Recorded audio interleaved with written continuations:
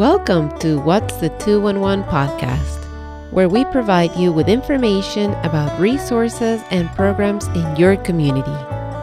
211 Maryland is a health and human service line for anyone seeking help for themselves or someone else.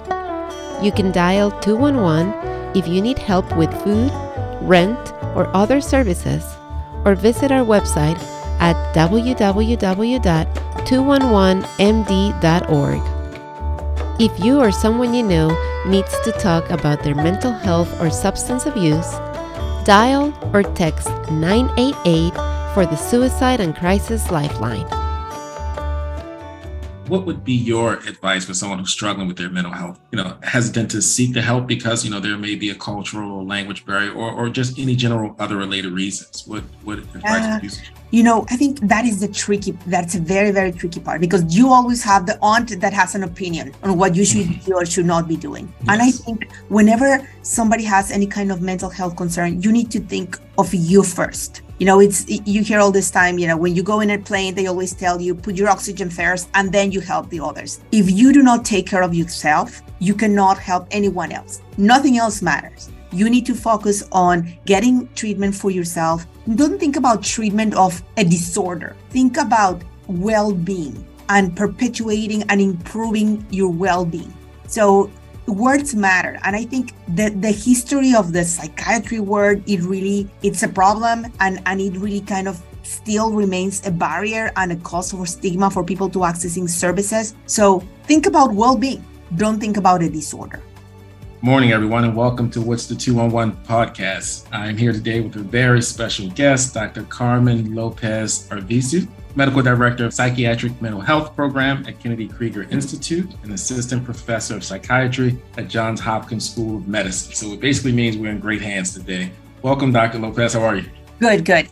It's definitely a pleasure to have you here. Can you tell us a little bit about Kennedy Krieger Institute and the services you all provide? Yeah. So, Kennedy Krieger Institute has been around for about 30 years now, and we are primarily a rehabilitation hospital, a pediatric rehabilitation hospital. So the area that we serve children, adolescents, and some adults across the whole institute, and it is about brain disorders that affect some realm of life. In my particular program, we focus on treating brain disorders that affect development, emotion, thinking, and behavior. And we see mostly children and adolescents, but we focus in the developmental trajectory and the comorbidities that can be present at any given time. We focus on interdisciplinary care that is patient-focused. My program is one of several programs that address mental health development and behavior across the institute. Okay. Wow. So can you tell us a little bit about what got you inspired in this psychiatric mental health field? Well, interestingly enough, it all started as being a family member. And, I've told this story many times. So if anybody's hearing it again, I apologize. But it is really what started the fire on like what I call my personal mission. So my uncle had a traumatic brain injury when he was about 18. He fell off a moving truck back in the day when people ride the pickups in the back. And he had significant thought and behavioral problems afterwards. So living with somebody at that time as an adult and experiencing the difficulties, the barriers for care, and the realities of being a family member with somebody that needed so much support in daily life was what kind of brought me to the neurodevelopmental disabilities world. At that time, the lifeline for us was the psychiatrist. That's all we had access to. And he was really a very important part of me making a decision of going into that field. Wow, thank you. Thank you for sharing that. You mentioned, psychiatric mental health a couple of times. Is psychiatric and mental health the same thing? This is very interesting. The name of the clinic, I didn't pick it, just saying. But, the word psychiatry has a lot of, I think, negative connotations and implications that are historical. So it's sometimes very difficult to explain what that means. But it is an area of medicine that addresses brain disorders and mental health. So they go together. In other disciplines that are non-medical, the label mental health or behavior is what applies. But yes, the reality is that psychiatry is the branch of medicine that addresses mental health related to any kind of brain function. Thank you for explaining that. So, with your vast experience in the field, can you share kind of some insights on the current landscape? What do you see as some challenges for folks that are often seeking treatment, or just challenges you've seen in general? So there's definitely barriers to care, and it has at different levels. One of them is systems. The other one is definitely the stigma. Which one do I think it's harder? I think stigma, because stigma affects systems and affects the way in which people get services, reimbursement, and really and workforce, because people want to do good and want to start in a path of career to support other people in mental health, but definitely the stigma of even belonging to this group of healthcare professionals. It's a stigma that we actually carry. So it's very interesting how stigma is really what moves, and it's the primary barrier to all of it. Now, the second one is the access to services. It is very difficult to know in the bigger landscape what door to knock into. When you where do I go? People are confused about, well, do I see a therapist? And what does that mean? What kind of discipline is a therapist? What kind of treatment are they going to offer? So I think it's confusing. If my child is having some behavioral difficulties, or maybe is having some, concerning depression, where do I start? Where do I go? What door do I knock into? Therapy? Do I see a psychiatrist? Do I go to the hospital? Do I go to a clinic? Where do I go? I think we need to do better as healthcare professionals to establish a better access and be clear on what services do we offer from the start. That's great. And even with the stigma part, that's some of the things that we've been focusing on a lot here at 2 Maryland and across the state with stigma. And so do you see organizations becoming more supportive and kind of helping patients and the public around, stigma? It's okay to receive help and, come to us for this help, or still many barriers for, individuals who are kind of ashamed to seek help? I absolutely think that the stigma remains. We talk about it, but, I often say this, but I believe it. I'm done with the talking. We need to have action. And, we can talk about stigma, but until we actually do something about it, until we actually are more open and more receptive and not segregate people that have mental health problems from the bigger healthcare system, it's going to continue to be stigmatized. So we definitely need to have the action. We see often individuals that have mental health problems. You hear it in the media everywhere. People talk about words that are inappropriate, and words matter. People that are crazy, people that, they're insane. They make fun and make jokes about these kinds of things that perpetuate the stigma. And, I often always say that, it's all funny until somebody you love is the one that is experiencing the difficulty. There's nothing funny about having a mental health difficulty or a mental health diagnosis or mental health symptoms. It can be devastating, and we know it's life-threatening.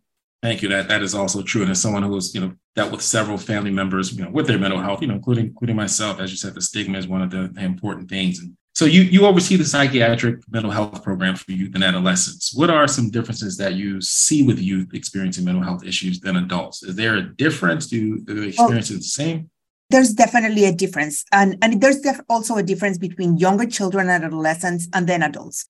People talk and joke about how, the terrible twos are the worst. Well, those are the best years, because you can pick up your kid and move them, and they still have to do what you want them to do. Making an adolescent do something that you want them to do, that is a whole new different realm. If you cannot make them, make their bed, what do you think happens when somebody needs mental health treatment and they do not want to participate? That's a huge barrier, because many times, as a parent, you can make an appointment, but you cannot make them attend, and you cannot make them participate and really engage in treatment, which is, I think, one part of education that we need to do better in healthcare about what does treatment imply. And then the other part about adults is that it applies similarly, in the sense of you have to want to participate in treatment and you have to be able to engage in treatment. one of the difficult parts, especially in transition age, when you have a child that, they turn 18, you cannot make them seek treatment.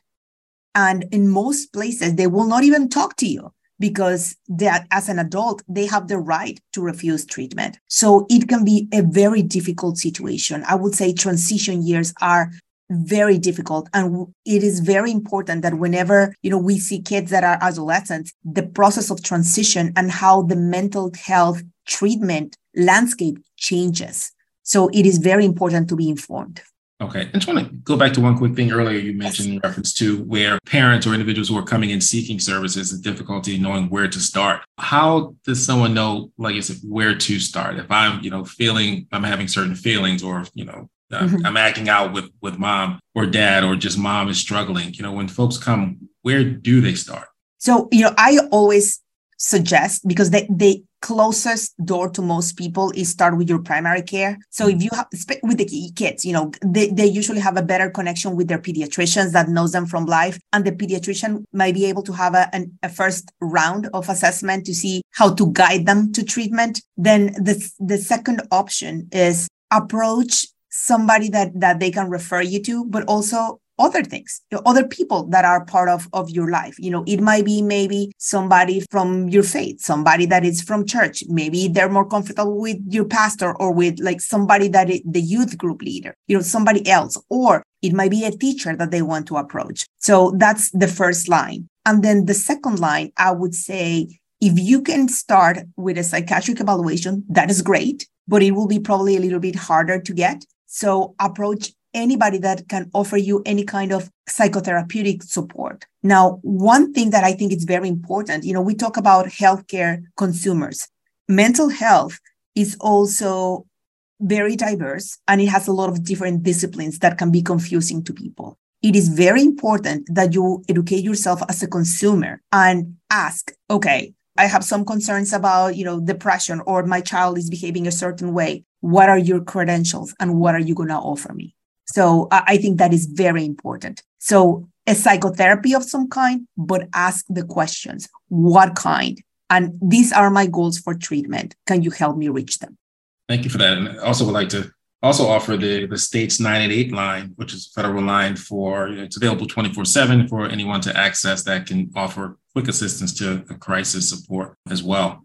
So how do experiences in early childhood shape a person's development? So, if someone's starting early and they may have some signs or symptoms of other depression or, trauma experiences, does that continue as an adult? How does that kind of affect, if it's not treated or not treated properly? If it is not, all early experiences shape who we become as adults. Just like my past experiences made me who I am today and the reason why I'm here and my personal mission in life. So whatever we experience, good or bad, shapes us. And there, it is not only like experiences. We do know that things like trauma have an effect on even our genetic build as we grow and develop. It shapes your brain, and the way the experiences you have shape the future responses. That's trauma is an example.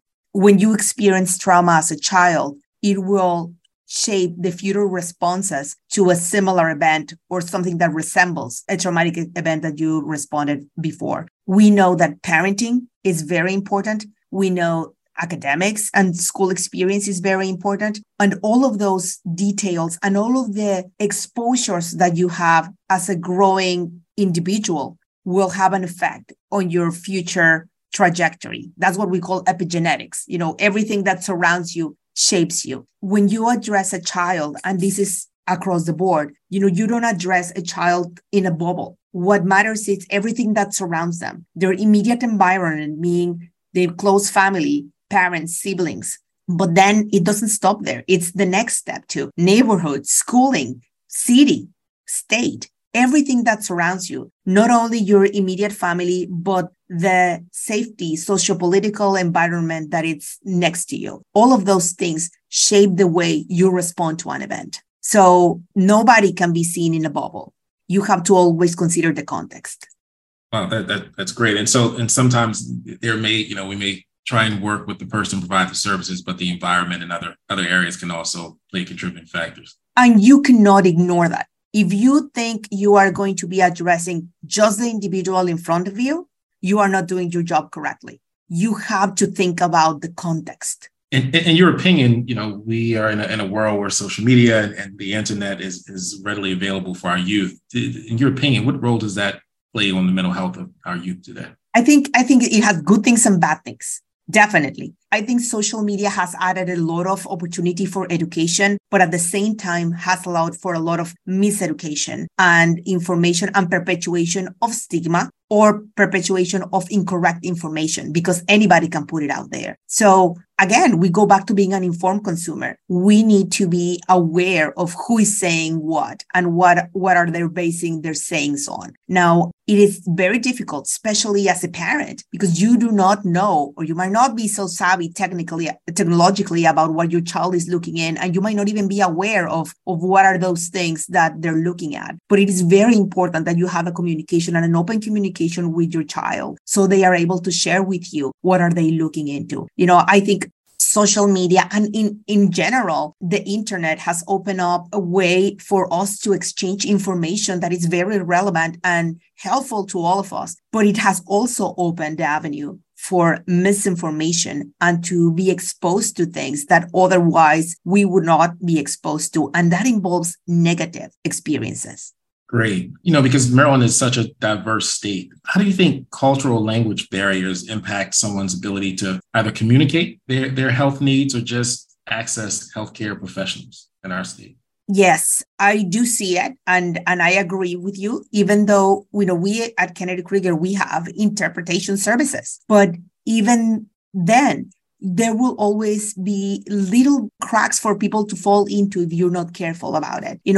For initiation of services, you have to call in a number or to have an email or to have ability to connect with somebody. And I think that first step, it's very difficult if you do not have access to an interpreter service or if you do not have the ability to explain in words that are similar to what it's used in mental health to access the services you want. We often hear the words, I need my child to be evaluated. And that can mean all kinds of things. So it is the context of what you're asking might be different in different languages. So there is definitely a barrier for access to services. We have often, you can see that there's more common some languages than others. And depending on where you are located in Maryland, you might have some more access to some of the languages or not others. And it gets very tricky. Now, in mental health in particular, it makes it a little bit more complex. I'm of Hispanic descent. So it is, I am very aware about the different culture perceptions of mental health in the Hispanic population. And I try to do my best to connect and explain to our access people on how to ask the questions. So I think that it's important to be culturally competent whenever you deploy any kind of services, including just an intake line. Yeah, cultural competency is very important. For someone who is, what would be your advice for someone who's struggling with their mental health, hesitant to seek the help because, there may be a cultural or language barrier or just any general other related reasons? What advice would you suggest? I think that's a very, very tricky part because you always have the aunt that has an opinion on what you should do or should not be doing. Yes. And I think whenever somebody has any kind of mental health concern, you need to think of you first. You hear all this time, when you go in a plane, they always tell you, put your oxygen first, and then you help the others. If you do not take care of yourself, you cannot help anyone else. Nothing else matters. You need to focus on getting treatment for yourself. Don't think about treatment of a disorder. Think about well-being and perpetuating and improving your well-being. So words matter. And I think that the history of the psychiatry word, it's a problem and it really kind of still remains a barrier and a cause for stigma for people to accessing services. So think about well-being. Don't think about a disorder and address you first. Because if you are not okay, you cannot take care of your parents, you cannot take care of your children, you cannot work, you cannot do anything else. So you need to focus on what makes you better. Great advice. We know at Kennedy Krieger, with all the partnerships and some of the patients and the work that's being done, is there any, particular things that Kennedy Krieger does to ensure that, it has a kind of a patient-centered focus and, they are really focusing on the individual, as you said, to ensure? Yes. So we are not perfect. I'm the first one to say it. So one of the things that we are working on very hard is to revamping our access and our intake, our main door, how to be able to provide the services that you are asking for, but most importantly, the ones that you need. And it will be patient first and family first. That's our first step. Mm-hmm. And how does, collaboration play a role in that? I know that, you mentioned you have to take care of the individual, but also the community in other areas. Is there, partnerships and collaboration also help? So, one of the things is that just as a child, you cannot address in a bubble, you have to also collaborate with other disciplines that work with this child. So it is very important with me as a psychiatrist to have communication with the therapist that is addressing the needs of this child, the parents, and have feedback from the school. We do have some collaborations across the institute regarding education, health, nurse education. And we have also a podcast, in WYPR or different topics of health. And, we really are working on one thing that I think it's part of our biggest mission, which is collaboration and education. And I mean about education, about healthcare. One of my main goals is to make sure that I prepare others to be able to take my place when I'm gone. Hopefully until I'm gone, not before. So we do have child psychiatry fellows that are physicians that are here in their last 2 years of training to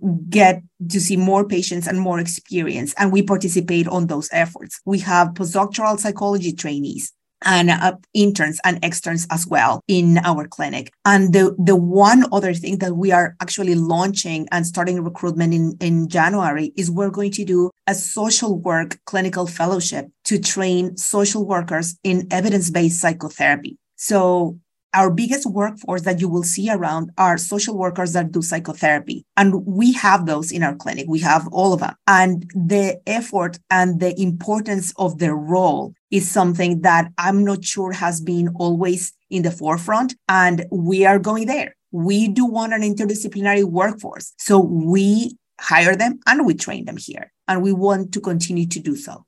That's great. And what will psychotherapy provide?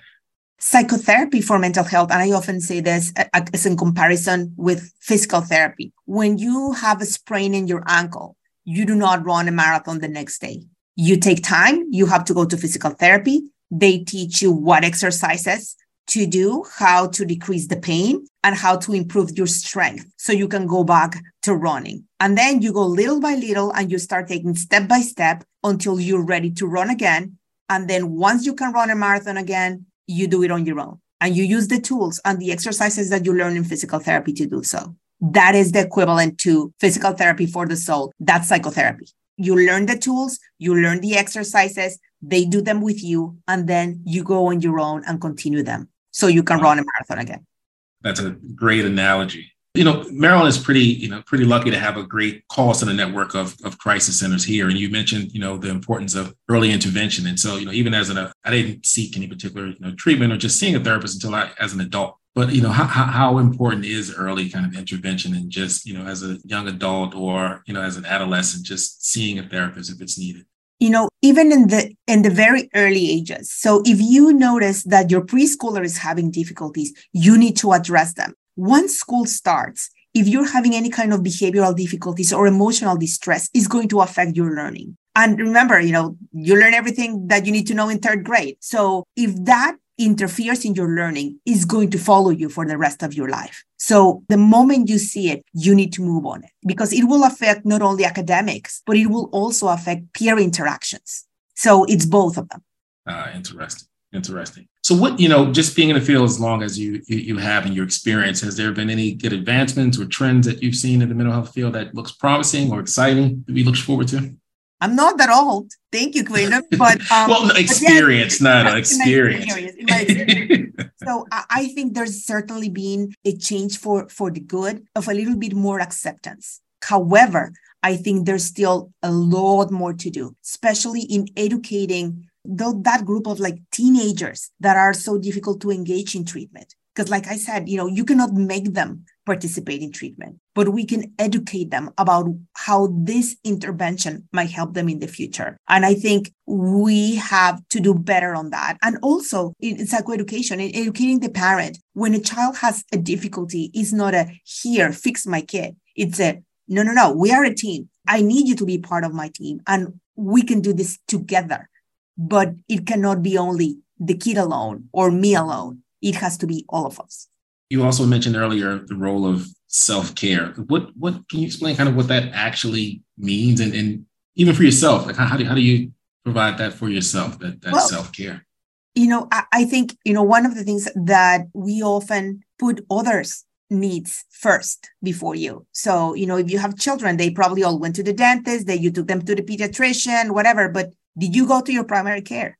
Did you take a walk to clear your mind? Are you doing exercise? Are you being, eating healthy? Because the world gets into your life and into your determination to improve your quality of life. But the reality is that if you do not give you a little bit of time for yourself, everything else will get there. It will fill the void. So you really need to think about how to put your oxygen first before you help everybody else. And this is something that is a message that is really important when we see any children as patients, to address this for the parents, because many times they will be absolutely present for the kids' appointments, but they will not address their own mental health. So just like go to the dentist, go to the other things. Well, yeah, but I'm going to focus on Johnny first. Well, then you're going to have a cavity and then it's going to be worse if you do not do the preventative measures. So it's very important to have a balance. Now, I say this, do I do it? I'm not that great at that, but it's one of my goals for this year.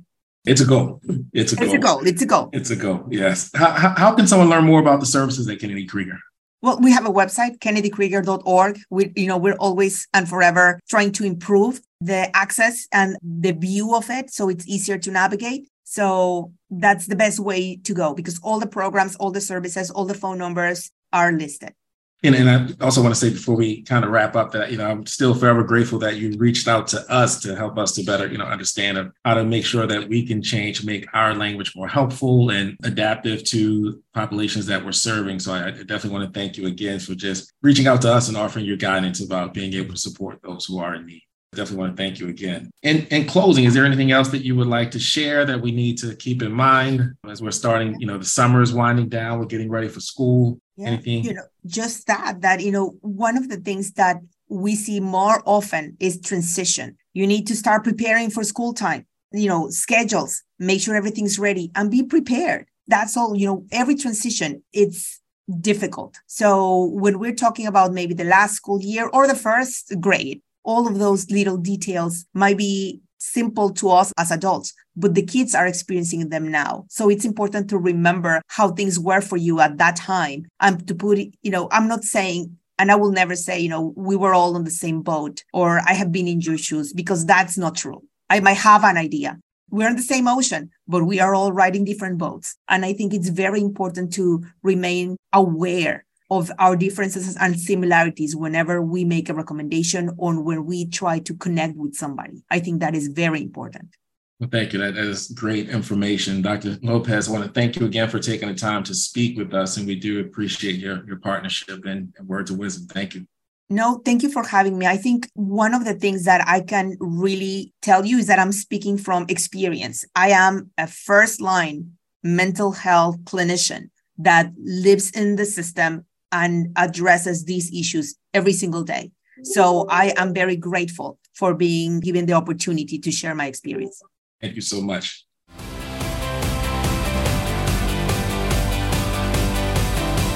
Thank you for listening and subscribing to What's the 211 podcast. We are here for you 24/7, 365 days a year, simply by calling 211. Also connect with us on Facebook and Twitter at 211 Maryland. or at dragondigitalradio.podbean.com. Connect with us. We are Dragon Digital Media Podcast.